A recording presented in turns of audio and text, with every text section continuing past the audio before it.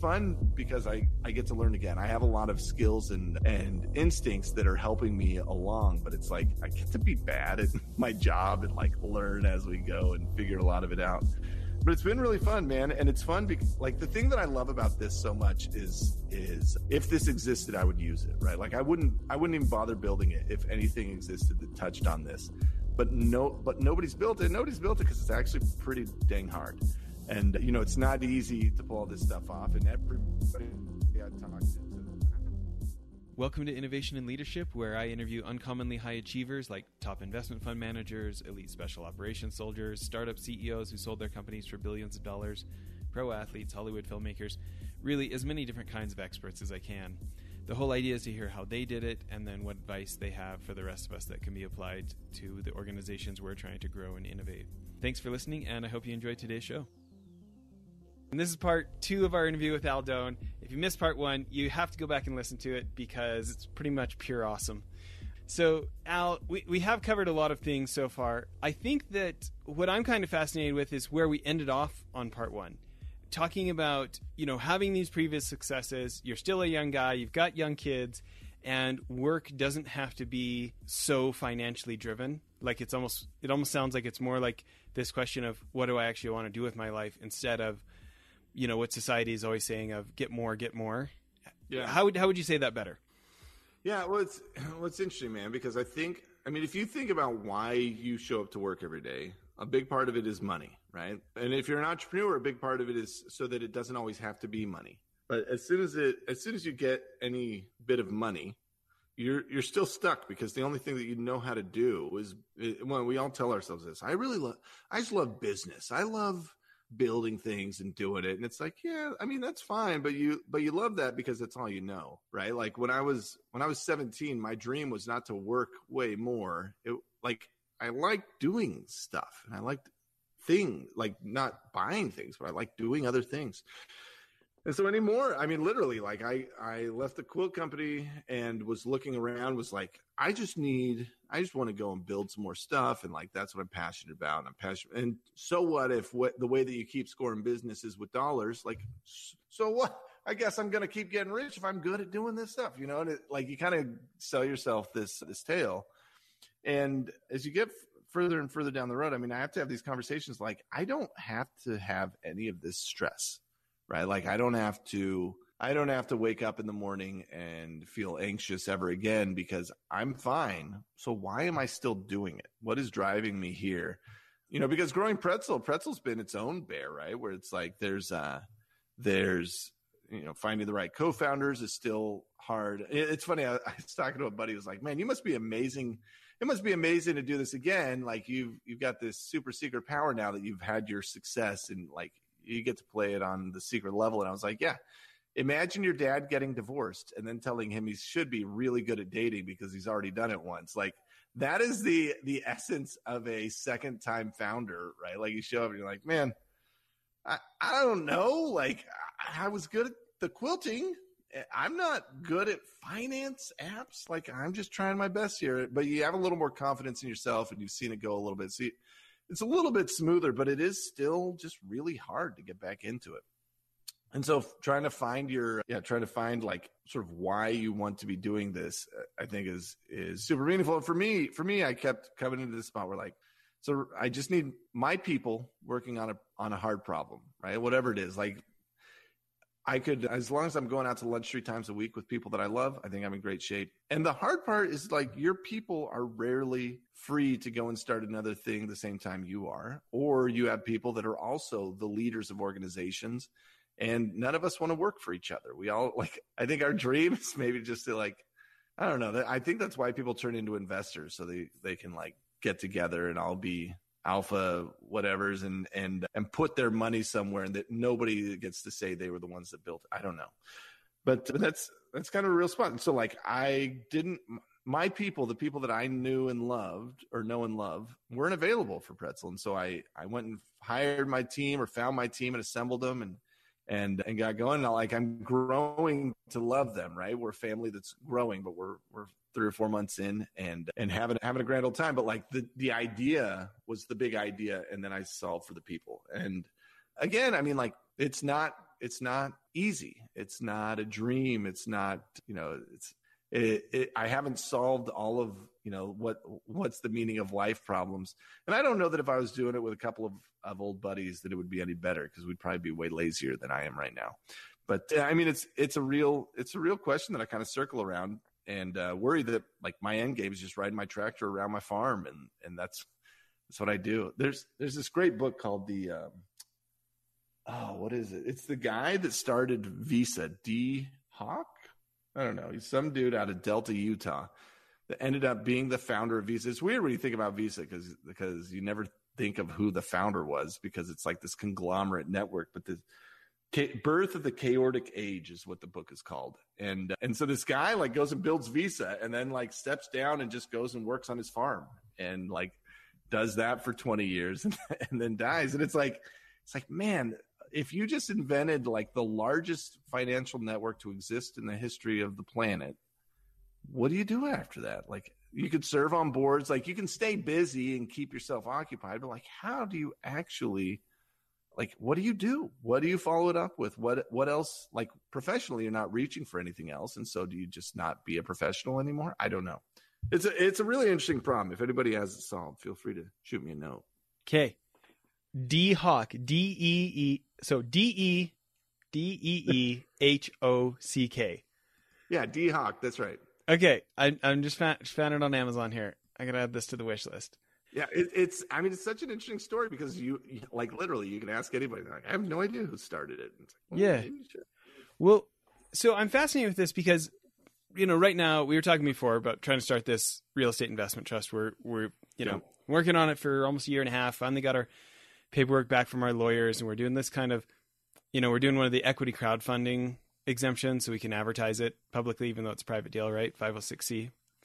And I think about this like you said, like the 2 decades I've been pretending to be an adult, it's all about the growth. It's all about how do you get more, right? Yeah. And right now we're playing in the space of, for the people that they played that sport well enough and now they want to preserve, right? How do you appeal to that? What's different about that? What are the skill sets that they need to, like, because we do want to educate and help them make decisions, not just about our investment, but about their portfolio in general and the long-term financial security for their family and stuff, right? Well, preserve is such a weird, like it's such a weird thing to tell somebody to do, right? Like, I'm 36, 37 years old. It's like, all right, you're done. Preserve now. And it's like, man, I don't know. Well, I don't love being like I don't want to be a VC, right? I get in there and I'm like, that doesn't feel very fun to me. And so it's like, I don't know, what do I do in my career now? Like, I don't want to be an operator till I die, because it's really hard to be the operator, but like, screw it, man. I have no idea. Like, I don't want to preserve, but I don't know what else to do. So I just keep going. Well, it's interesting. Not only talking to people kind of in your position in life, but also other interviews. I think about one I was watching just recently, and the guy said like, he finds it tough to be in that space because all his friends or the people around his life who aren't in his position are like, yeah, cry me a river. Oh, life's so tough for you.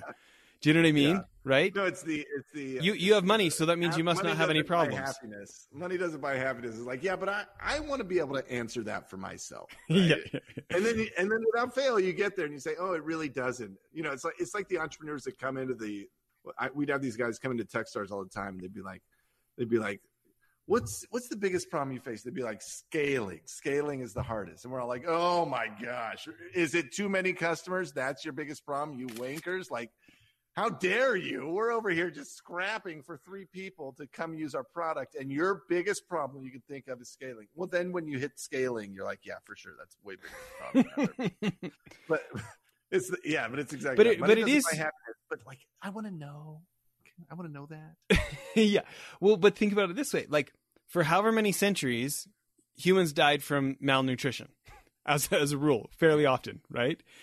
We have got really good at that sport. And so now what's killing us is that our body is hardwired to go for sugar, fat, salt, and cholesterol, because those items pack more of a caloric punch and we're more likely to keep you alive.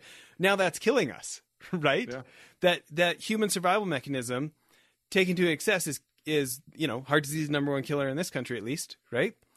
And so you think about that, like, for starving people, hearing us say, "Oh, I'm just struggling to figure out how to manage my weight." Do you know what I mean? Right? Exactly. Which, like, tell me your 40-year-old friend who hasn't started whining about their weight. I don't think I have one, right? And yet it's it is such a douche. It is. You guys have that problem where you're swimming in too much good food? Yeah. The worst. Am I right, people? Yeah. You know what I mean? Listen, it's summer, man. I decided, like, I didn't have to worry about what I ate. Like, I had like the metabolism of a 15-year-old until I was like 37, you know? And like, you know, 4 bowls of ice cream after dinner. I mean, like, I just was not paying attention, right? And then all of a sudden you start getting this little spare tire and you're like, where'd that come from? You know? And so I read Tim Ferriss's The 4-Hour Body, right? And it works. I do it for like a month and I drop 2 belt sizes and I'm like, dang, okay. You know, well, all summer I look at everything we do with anyone besides our own family. And like, it's all white sugar. Do you know what I mean? Yeah. Like, it's all carbs and sugar. That's what my people, when we get together, apparently we eat carbs and sugar. That's what we eat, you know? And it's like, if I just ate what was in front of me, no wonder that would kill me. You know, give me 30 more years or something, you know, 40 more years. That's going to kill me. Right. Yeah. So I guess what I'm interested in is, like, knowing at the risk of most people are just desperate to get enough money to have the problem. Okay. Right. But thinking about this idea of, okay, when getting more isn't like this desperation you wake up with and go to sleep with, right? Trying to make those decisions. Go ahead. Well, I was going to say, I actually think I speak to both sides, right? Because the way, like, the you know, the traditional, like, budgeting approach is, hey, I've never had anybody set a goal for me around my finances that wasn't spend less or earn more, right? I mean, that's Dave Ramsey, that's Suze Horman. It's like, hey guys, geniuses, spend less or make more. Now, let me tell you 1,000 parables about how this works in real life. And like, look, I started cutting my hair at home. I'm saving $100 every 3 months. And now I earned enough to buy a TV. You know, it's like, all right, great. So like, what if we could set some goals around our finances that weren't just spend less and save more? And what would those goals look like, right? I mean, maybe it's intermittent fasting, but for your finances. Let me set you some challenge on this stuff, and we're just going to pay attention to, like, can we not spend money between 10 and 6? Or, you know, and I don't want to do it forever. I want to do it for a week. You know, like it's stuff like that can I just give you a reason to look at your finances and a goal to set, or some way for you to have ambition around this that doesn't exclude the guy making $12 an hour that works at Arby's, right? Like, like he or she should still be able to enjoy their finances and plan for stuff and do things.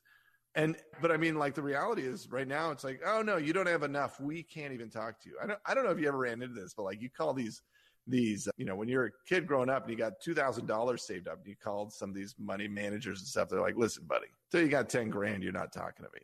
And it's like, you didn't make enough to even be in the group. And I feel like that's how we treat a lot of people. Just like, oh, you make $15 an hour. Great. Once you make enough to actually be in the conversation about how to save money, then we'll come talk to you. And it's like, dude, all right. So at $15 an hour, your job is like pay your rent and eat some food and, like, you know, go to a movie once a month. And like, maybe it's this different world, but the problem is the exact same as any of these other guys. Like, you still have no idea where your cash is going. You ask those guys where their dollars went, they don't know any better than you or I.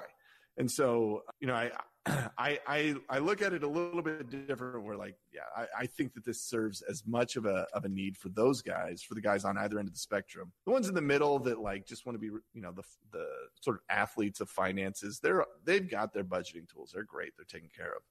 But like the rest of us that, you know, like, I'm rich and I still get anxious to look at my bank account sometimes because I don't know what's going on in there and I just don't want to. Right. But it's like, why do I need to be scared? And it's scary. It's scary sometimes because you don't understand everything that's happening in there. You're not sure where money is moving. You're worried you don't have enough. You're worried about all of the outcomes of this thing. And so, like, let's start solving earlier. I don't know. I think a lot of this gets better when when I can tell you a cool story about what's happening in your world and it's not done in a spreadsheet. My dream is that in 10 or 20 years, our kids will look at us and they'll say, wait a minute. You say I have to look at bank ledgers to understand your money? Are you kidding me? And you couldn't double click on, it says Amazon, and you couldn't just open that up and see what was in there? You went to Walmart and it was just walmart.com and that was it for $300? You had no clue what was in there? Are you kidding me? And I'll say, yes, my son. And we broke the chains of the bank ledger. The Excel spreadsheet files are finally off us. And now we can double click on these transactions and actually see what the crap our money is doing and where we're leaking and where we're doing great and getting great deals. And the fact that we buy bananas every 3 days should somehow surface in my world. It is interesting, the effects on human behavior that little bit of information changes, right? And you think about, I don't know, Warren Buffett quote about risk comes from not knowing what you're doing, right? It seems like there's a relationship there. Applicable, yeah. Well, it's funny because my Fitbit, I bought a Fitbit just because I was curious how my sleep was, right? And it doesn't tell me to set goals for sleep. It doesn't tell me to go to bed earlier. It just is exposing what's happening in that world. Am I hitting my REM? Am I hitting my, like how many hours am I actually getting? And when I know that, I do what I want with it. Like if I want better sleep, I know that I can improve it here. And if I'm fine with it, like good, screw it. I'm great. Right. But I just wanted to know, I just wanted to have visibility into the data around my health. And so it did a fine job of that. And so finances is this weird forgotten one where it's taboo to talk about, like you can't tell me how much money you make. I can't tell you how much money I make. We can't talk about, how much it costs to get your apartment. We can't have those conversations around any of this stuff. And there's a lot of reasons why, but it's like, outside of sex and money, sex is fine to talk about now, but like money is still in this weird spot. And it's weird because some people are good at reading that language and others aren't. And it's weird because some people, there's just all this sort of taboo around it. And I dream of a day when like we can talk about our trips to Costco and actually show what was going on. Like we could compare our actual transactions and the items we found and what's great about it. Like there's a lot of cool stuff we got to do on the other side of sort of living in this world where this stuff is liberated. That's funny. I told my wife that you were coming back on the show. She's like, oh, I love that guy. And I told her about the app and she's like, oh, I got to get that. She's yeah, like, man, have her sign up. No, it's so exciting to be building this again. I've never done a full software play, right? I've done e-commerce every time I've built something, and so to like do the proper software bit and have to find a CTO who's my co-founder, not a marketer, and build these, sort of think through the stories and stuff. Everything is around this interaction and like that people have with your app, which is a way different thing than like the way that I'm familiar with driving value into people's world. And so it's fun. It's fun because I get to learn again. I have a lot of skills and instincts that are helping me along, but it's like, I get to be bad at my job and like learn as we go and figure a lot of it out. But it's been really fun, man. And it's fun like the thing that I love about this so much is if this existed, I would use it, right? Like I wouldn't even bother building it if anything existed that touched on this. But nobody's built it. Nobody's built it because it's actually pretty dang hard. And, it's not easy to pull all this stuff off. And everybody I talk to says, I'm scanning a receipt. That's kind of hard. And I'm like, yeah, I can make it pretty dang easy. And I just have to think that there's a subset of people that are interested enough to give it a shot and to like, it's sort of build this culture of like, yes, I would like a receipt. And I'll snap a photo, throw it away, and off we go. But like, yeah, give me a receipt because I actually want to know what's going on in my world. I think there's a chunk of people that'll do that. And I think I can make it more and more interesting for them to do, right? If I can get them rewards and all the other stuff that exists once you trust me with your receipt. Well, that's what I want to be doing. And I have so much ADD, I just don't even look at them. I'm like the poor finance people in my companies tracking down all the expenses that I like, all those thrown away receipts and lost stuff. And you know what I mean? But if you can just snap it and tag it as your company, man, you can pull that whole thing out and it's done. Yeah. You've got it. It's stored. You're ready. Well, okay. So besides that, everybody should be going to pretzel.io to get on the wait list. maybe for a Get on couple the wait list. Come chat in the forum. Come tell us what you wish was there, what's good and what's bad. We'd love to hear from you. Yeah. Well, maybe shifting gears here for just the last couple minutes. I'm interested in, coming from such a tech background, you doing some more real estate stuff. Tell me about why mess around with real estate? No, so I'm drifting into this real estate space, right? And I'm sort of landing in this spot where I think that there's a lot of I don't know. Well, so the town that I'm in is a 1,500 person town. It's very small. There's been no development here since like the 60s or 70s. And so if anything's going to happen, I've got to do it. Now, buying 27 buildings and like restoring brick faces and painting murals and doing the engineering on second floors in these 100-year-old buildings, right? Like I've gotten my feet wet in working with the trades and building these things. And so my sister and I started a little real estate investing group. Well, it's just the two of us, but we needed a hotel capacity in the town. And so it was either you can get a hotel, like a small 40-room hotel is going to cost you about $4 million, which means you got to have about $1 million to put down to go and get this hotel. So we're either raising $1 million and hoping to get like a 6 to 11% return or whatever hotels pay out, or which was just a crappy way for us to put $1 million to work. Or my sister and I just went around and started buying up houses to turn into this little Airbnb center. So we've got like 12 houses that we're turning into short-term rentals. And the crappy thing about these houses, we bought them and they all had renters in them at like $500 a month. The houses, like the average value was like $30,000. It was a cheap buy. But like you make more money being a slumlord. Like there's a reason these guys are slumlords, because $500 on a house that you're gonna, it's $30,000 is easy. And if you remodel it and you're in $80,000 and you're charging $900 a month, it's harder to get them rented. Like it's just hard, and your margins are thinner. You're making like $100 instead of $300. And so like we have to be really deliberate to go into this space and start to fix some of these with the intent that like, your payout is at the end and you're storing up equity and all that kind of stuff. But man, there's a real financial incentive for crappy landlords to stay crappy landlords. And I didn't realize that until I got into it.